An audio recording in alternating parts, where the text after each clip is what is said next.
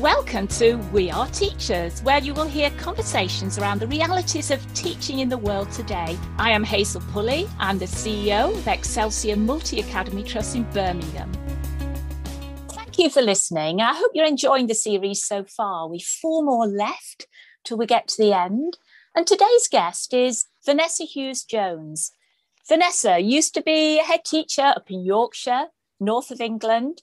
She was a school improvement lead for local authority there and now is a freelance school improver. Welcome, Vanessa. Thank you, Hazel. Lovely to be here. And how are you? I'm very well. Vanessa, you've vast experience in school improvement and now so in our pandemic, because I believe you've been working throughout. How on earth do you improve a school during a pandemic? Well, gosh, I have worked throughout. In fact, I've been really busy, and I take my hat off to all those school leaders, who are now on that second day of this next phase, but who have kept up that work around school improvement during what must be some of the most challenging times any of us have ever faced. I think it's interesting reflecting on the question really and thinking about, so what actually have I been doing with schools in the last 6 months? And there's been a range of different activities. I think one of the most interesting pieces of work I've undertaken is with a consortium and a group of leaders up in the north of England in Wigan, and they were very proactive during the first lockdown in terms of coming together regularly and thinking ahead and planning around what their next piece of work might be. So we undertook a huge piece of work in the autumn term with leaders in schools, reflecting on COVID-19 provision during that first lockdown. We planned a series of questions around helping to support them to get an accurate picture of where children were on their return. We undertook a series of questions around catch-up provision, changes to the curriculum, provision for perhaps those children with SEND or disadvantage, looked at barriers that were in place, worries they had. So that was one huge piece of work, which actually is going to become a case study, which hopefully we'll start working in partnership with Leeds University. But the feedback from heads was very much about how cathartic the exercise had been, how powerful it had been in terms of helping them reflect on their provision during that time, helping them plan new strategies moving forward. So that was capturing something very specific, as well as supporting leaders. That was one key piece of work. I think another key line of inquiry has been around peer review, leaders coming together in peer review processes. So I've undertaken a lot with the Schools Partnership Programme, working with schools up and down the country, helping to support them with frameworks to consider and move forward.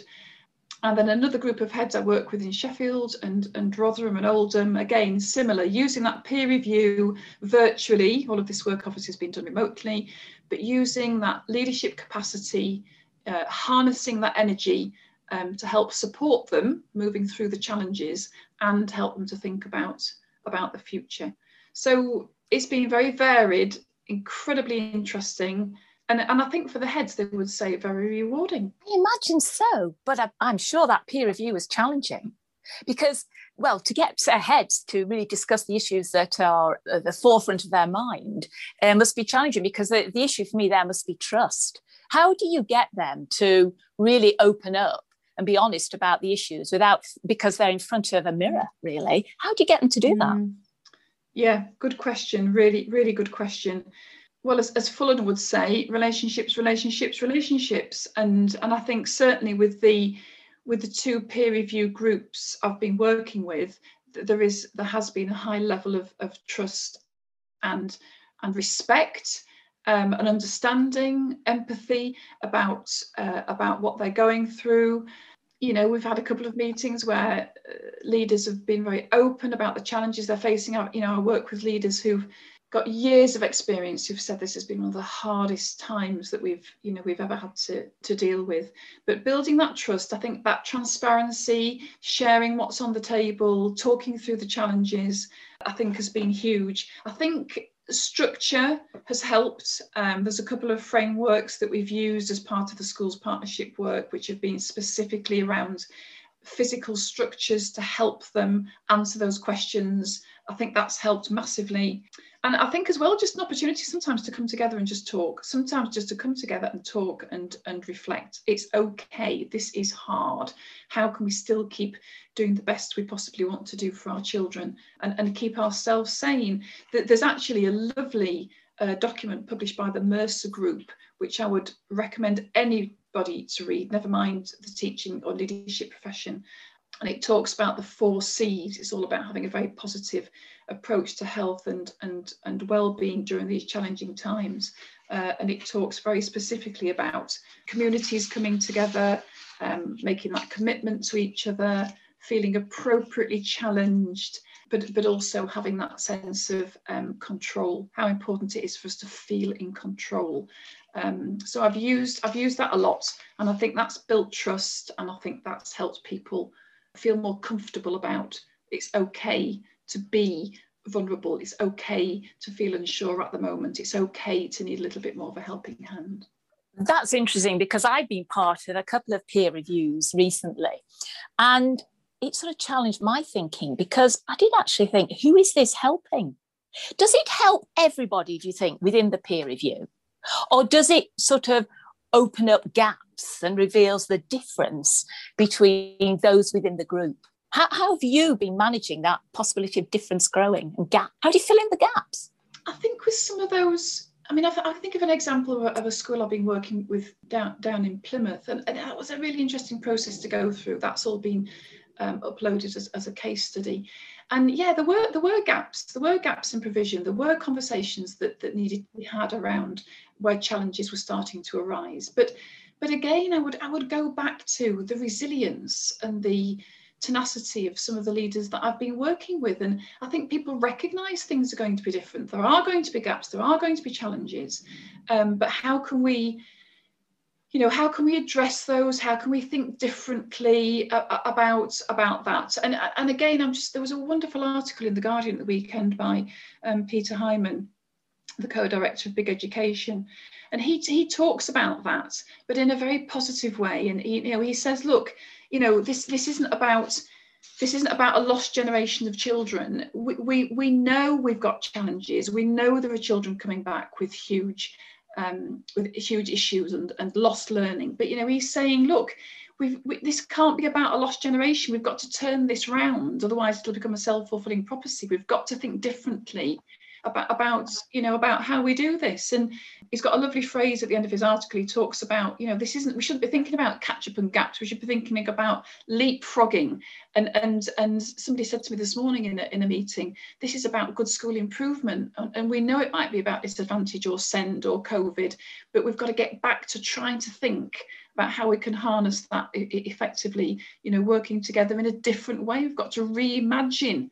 He talks about recovery. I think that's hugely important, but he also talks about reimagining what the future can look like and how we might need to do things differently moving forward. I read that article. I loved it. I thought it was punchy and so forward-looking. And to say we've got to reimagine schools, absolutely. I find that exciting. But with you working across so many different schools in school improvement, do you pick up that excitement from everybody, or do you see a divide? And I'm just going to throw it out here. There are head teachers in local authority. There are head teachers who work in academies and trusts. Do you see a difference? Do you know, I do. I think I do see a difference. I do see a difference, but my experience would say to me that's not contextual. I remember a couple of years ago doing a lovely piece of work around pupil premium and disadvantage, and it was talking about the differences between successful London schools and those not. And basically the final outcome was saying this isn't about London schools, it's about the quality of leadership regardless, never mind about geographical location. So I think, to answer your question, I've worked with heads over the past 18 months who have really struggled and for whatever reason may not have had the capacity or drive to be able to focus on a particular aspect of school improvement and move on it. I've also worked with leaders who've been completely the opposite. And another key aspect of work I've done over the past 18 months has been about leadership development. And I've undertaken 2 or 3 pieces of work recently with school leaders in groups of 6 or 7, where the head has said, actually, we need to put some investment into our leadership team. We need to come together as a group. We need them to be fed. We need to be energised, again, by some good CPD. We need to come together and talk. We need to come together and reflect. And again, we need to come back together and reimagining. 2 separate schools I've worked with this week are undertaking a brand new visioning exercise with their school community and governors. They feel this is the time to do it.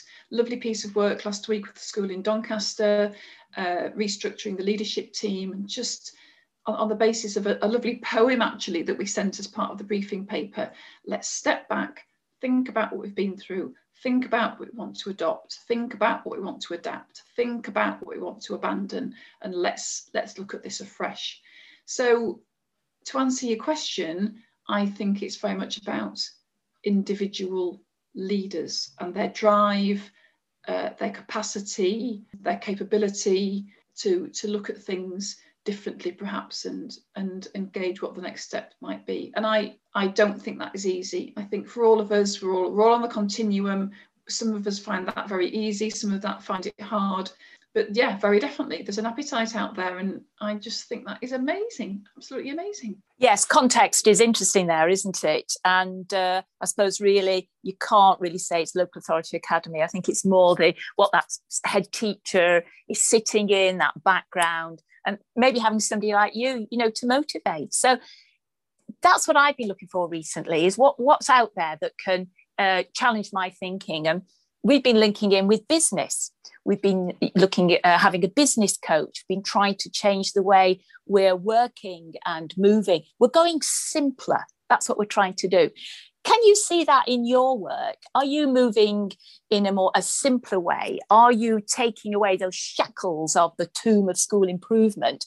Have you got a freshness that's out there that you can give? Definitely, Hazel. I think, you and I have talked before about the business model and the approach and the impact, the positive impact that's had. I guess drawing on the experience I've had, I would focus on that coaching word that you've used. And yeah, the simpler the better. People are asking for support around that. I'm finding, so for example, I've done a lot of work with schools on subject leader development during the last 18 months. The model's changing. It's moving away from a one-off piece of work to a 3, 4, 5-day programme. It's changing and evolving into whole group input, individual coaching sessions. And then with some of the leadership teams I've worked with, we've introduced really simple coaching models. The GROW model, which goes back to the 1950s, but it's simple, it's effective. It's all about asking the right questions. And people are saying this simple model, used effectively, perhaps in a 20-minute slot or a half-hour slot, whatever time available I've got, this is what's helping me make that next step. And I think it is about the next step. It's not about taking massive strides forward or having huge plans. It's about what is the next step. And that's all we can ask of our school leaders and teachers at the moment, isn't it? Because it's difficult. It's difficult at home and it's difficult at work. And I think the next step is the best we can do. But to use some good processes to help them do that, I think is great. And I think the coaching or the mentoring, whichever way you want to look at it, I think is the way forward. And yeah, as you've said, reaching out further beyond that immediate school community to perhaps something different to enable that to happen. I think that's amazing. It's not trying to do things differently. I think it's trying to do things more, as I say, simpler. And I'm looking for excitement. I'm sort of thinking we've had this drudgery, we've been down and I feel I'm raring to go. The staff are in school as well. And one thing we've been looking at, I wonder if you have as well, is curriculum content. It's that old nutshell and you think, oh my goodness, we're here again. But actually, it goes back to that piece you were mentioning in The Guardian about reimagined schools. Is there that excitement out there to change the curriculum content? That's interesting. When I wrote up the case study from the work with leaders in the Wigan Consortium, there was a real continuum of thought about that. I think that there's a group of leaders out there who are desperately concerned about gaps and blocks of work that have been missed. My experience is that some leaders are, look, we've got to move on, and we'll pick up on how we assess on a more regular basis to see what's been missed. And there are others that are completely rehashing what the next couple of terms are going to look like.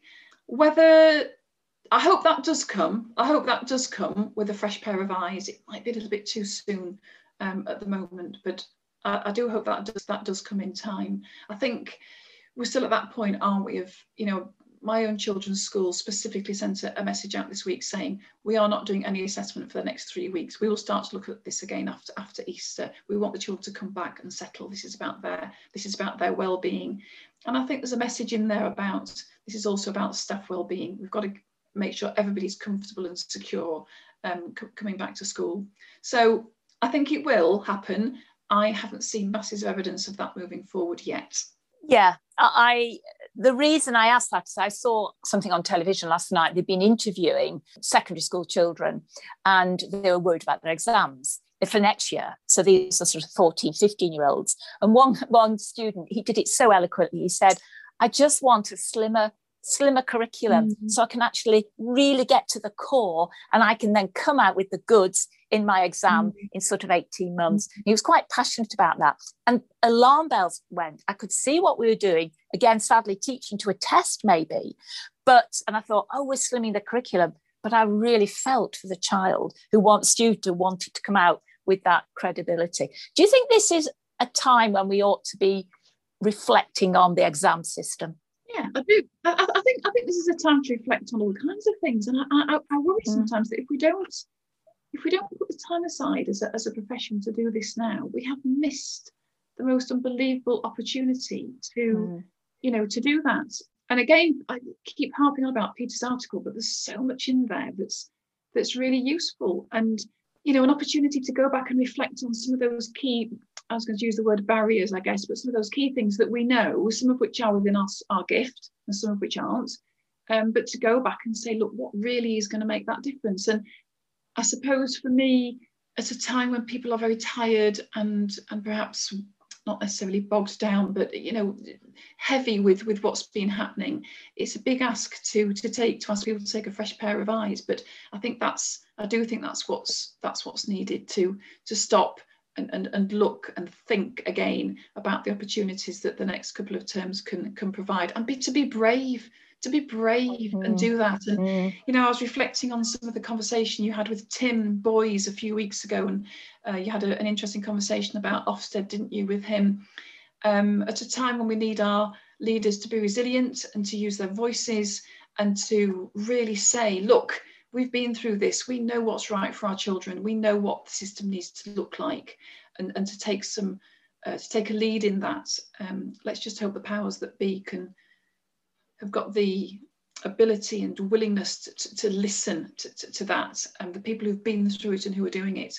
And at the end of the day, the key voice comes from the children, doesn't it? The boy speaking last night, he's the one we need to listen to.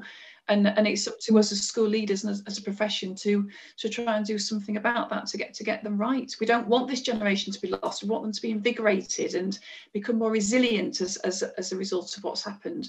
And some of that's going to take time and some gentleness, and some of it's going to be about putting some structures and systems in place that will help that happen. It's that bounce back we're looking for, isn't it? It's knee-jerk reaction. Come on, let's get going. We put an advert out for a teacher to teach STEM subjects across the whole school, and they would have a centre. It was a really innovative position, and we didn't appoint in the end, although we got some very interesting applications, some good interviews. It just didn't meet the mark, and I wondered whether we'd bounced too quickly. I'd hate to say that, but we're going to do it again. I don't think people were ready for the bounce. That was a month ago, but I think we might be getting there now. Talking about bounce, if you were looking at a school or a new head teacher coming along and they were getting ready to sort of look at how to improve this school, what are the common errors that you've seen some head teachers make in school improvement? What are the pitfalls to avoid? Oh gosh, Hazel, what a loaded question. I'm just thinking myself is that I'm thinking when I was a head teacher, a young head teacher up in Yorkshire too, and I wanted to move so quickly. And that sort of to me has got a bit of a resonance at the moment for when we wake up, we've got that bounce back. Some of us are going to want to move so quickly, aren't we? And I was an eager beaver, and patience was certainly a virtue I probably lacked at that time. And it's that speed of rapid improvement for me. And how did I take the team along? That was a learning curve. How could you do that? How are we going to do that now, coming out of this? How are we going to harness our team? No, there's a lot in that, and that resonates with me, particularly my second headship for sure. I guess I'd go back to two things really, maybe a third. I think the first one is very much about, I've said this already today, relationships. And I think, you know, I nearly fell a couple of times in that second headship when I was dealing with some challenges and wanting to move forward at a pace. And I think building those relationships, it's back to the trust, isn't it? It's what we talked about today, and you talked about it with Tim a lot as well. Building the trust over time, building those solid, secure relationships that on occasions when it does go pear-shaped, which it will, you can fall back on that, and that will, you know, that will see you through very definitely. Communication, I remember again in my second headship, and I'm thinking now, talking, you know, those opportunities, whether it's through a coaching model, whether it's through individual one-to-one, the communication channels have got to flow. And that emotional intelligence about meeting with staff on a regular basis to ensure that everybody's still on track, they feel well supported, that they're not struggling. I think there's also something about, you know, I mentioned the visioning today. I think there is also something about, you know, what are our values? You know, what is important to us moving forward now? I'm not suggesting that we necessarily look at a recovery curriculum model, although I do think there's some very good material out there. I mean, Professor Barry Carpenter's article is fantastic. I went back to that the other day to have a look at that.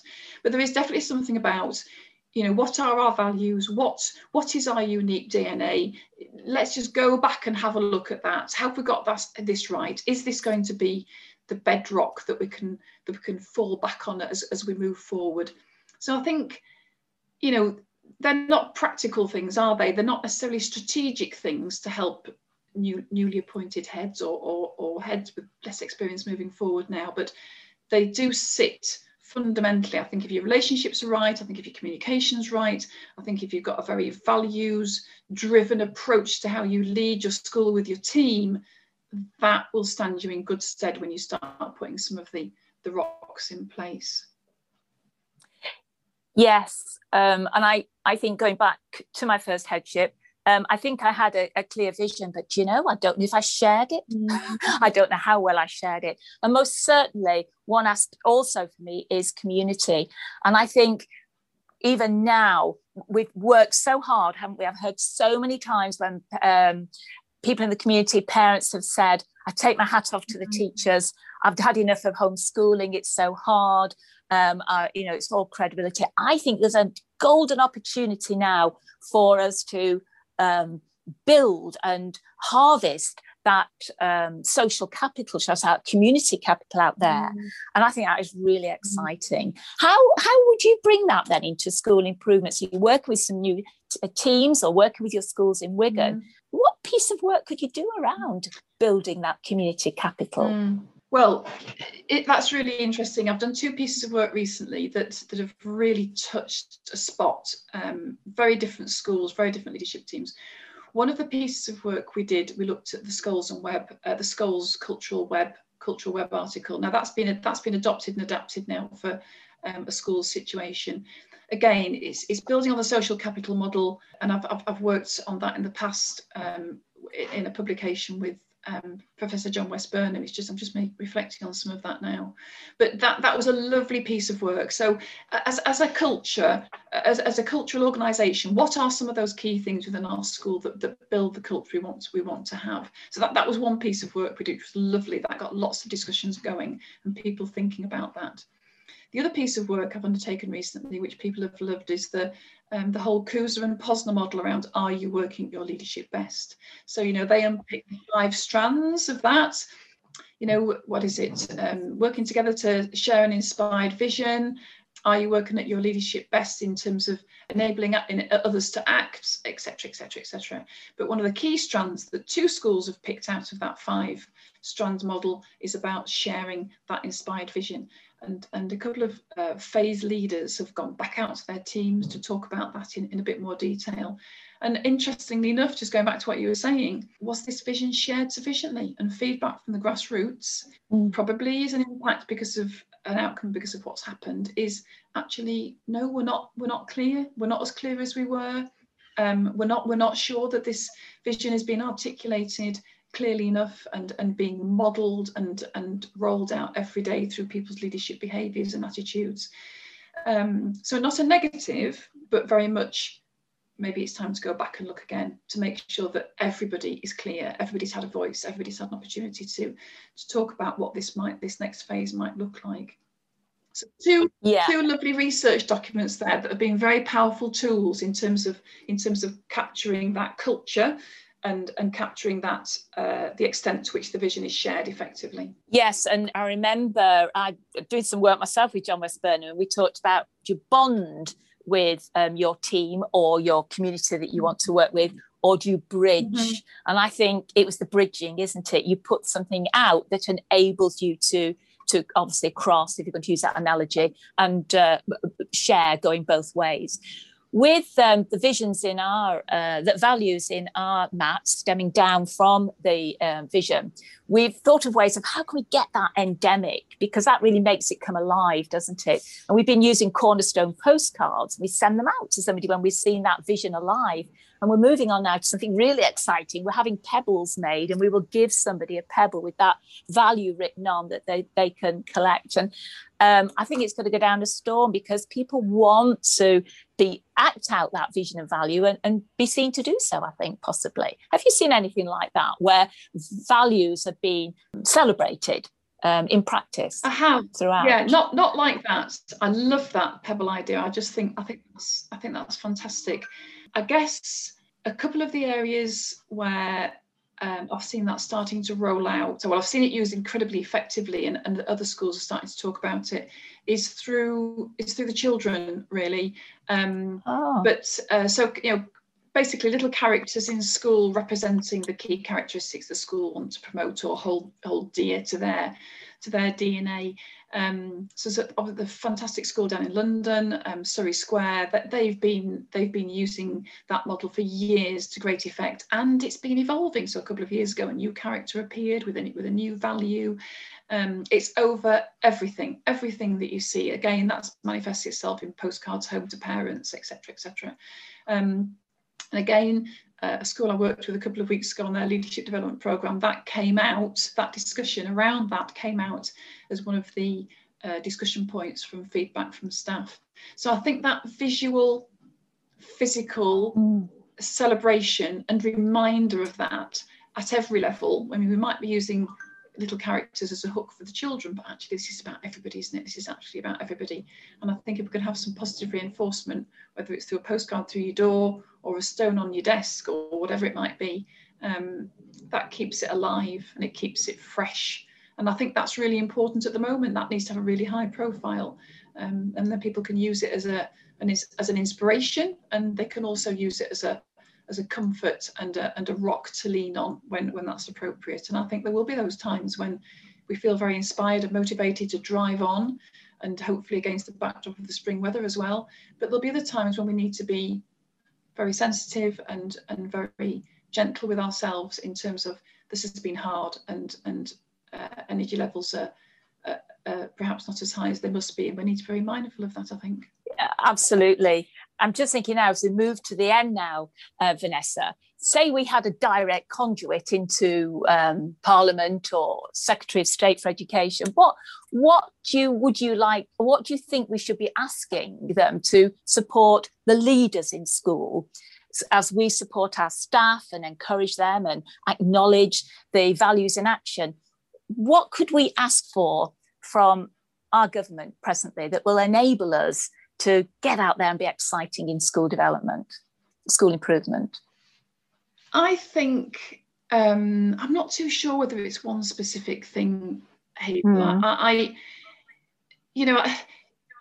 We could get very hung up, couldn't we, on we need more money for catch-up programs, and I know we do, and we could say we need more time, we need some restraints replacing from the curriculum because we need more time to focus on, I don't know, literacy and numeracy, or there could be all kinds of things that could be offered.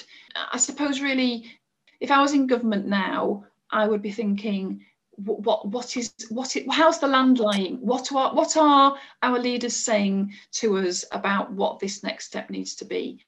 And it's about listening. It's about listening. And I think we might not have all the answers delivered back to us that we want, but we want our voice to be heard. Leaders want their voices to be heard. I think one of the most successful things out of the piece of work with the heads up in the Northwest, and again the other peer review groups, is an opportunity to talk about how it is. Leaders have lots of ideas to how to move it forward. One size does not fit all. This has got to be about an individual approach, but really just listen to where we are and engage in that opportunity to rethink. Don't take that dogged, the old thing used to work, therefore it will still work, because we're in the new times, we're in a whole different phase in our lives, and things aren't the same, and they won't be the same anymore. So we have to think about how we can do things differently. And I'm just looking at Peter's article. He talks about we've got to find a new story, we've got to find a fresh plot, and we've got to find a cast of characters who are on a mission. And I think help us be what that is saying to get that right, and don't miss the opportunity to do that. That's lovely. Thank you. I so love that, what you've just said. We do need a new story. And do you know what I think I might ask for as well? Excitement. I find there's no excitement presently coming from government around education. And I fully think it will. But we're desperate for it. Come on, this is the moment.